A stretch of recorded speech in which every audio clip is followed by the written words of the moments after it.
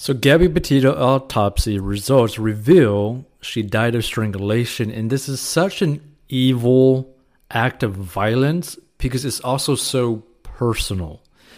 Like it's basically like the equivalent of almost like stabbing someone. Like that is a very personal act of violence.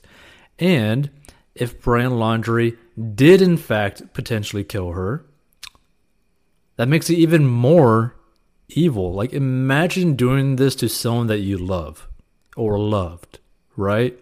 It's very dark and just very evil. Feel free to give your thoughts about this situation and the autopsy results.